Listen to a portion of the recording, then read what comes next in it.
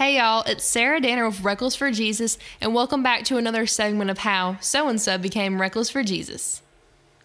Go back to when you were 10 years old for a moment. What were some of your favorite things to do or people to hang out with? For me personally, I remember there always being a bunch of drama going on at school, trying to fit in, and struggling to shave off that awful baby fat. The last thing that was on my mind had to have been Jesus. That's why on this week's How So-and-So Became Reckless for Jesus, I've chosen Abby McCutcheon, because she's the perfect example that you're never too young to do something for God. Abby is 10 years old and attends J.C. Lynch Elementary School in Coward, South Carolina. I go to church with her family, and after hearing her mom mention that Abby started her own Bible study, I just had to know how she did it. Abby shared with me, "What inspired me is seeing all of the drama and bad things going on at my school. So I prayed about it, and God just told me that I needed to do something." She took the initiative by meeting with her closest friends every other Tuesday at school. Their main focus is to discuss different issues going on around them and then learn what God has to say about it all and how to handle it. They even throw in some worship. That's what I'm talking about. As great as it all sounds, Abby admits that sharing the gospel isn't always that simple.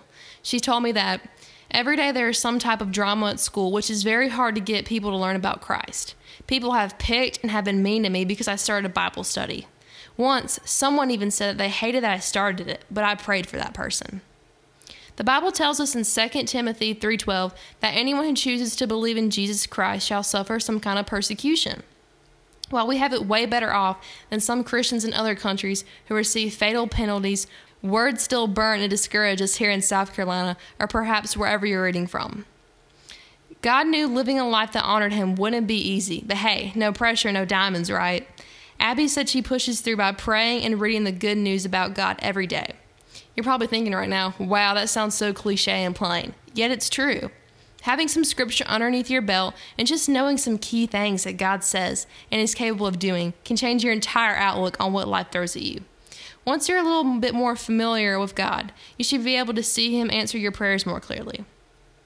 Abby's just a sinner chasing after Jesus. She's no different than Billy Graham was. She may just be a little bit wiser than some others because she realized how much she needs God at an earlier age, but that's it.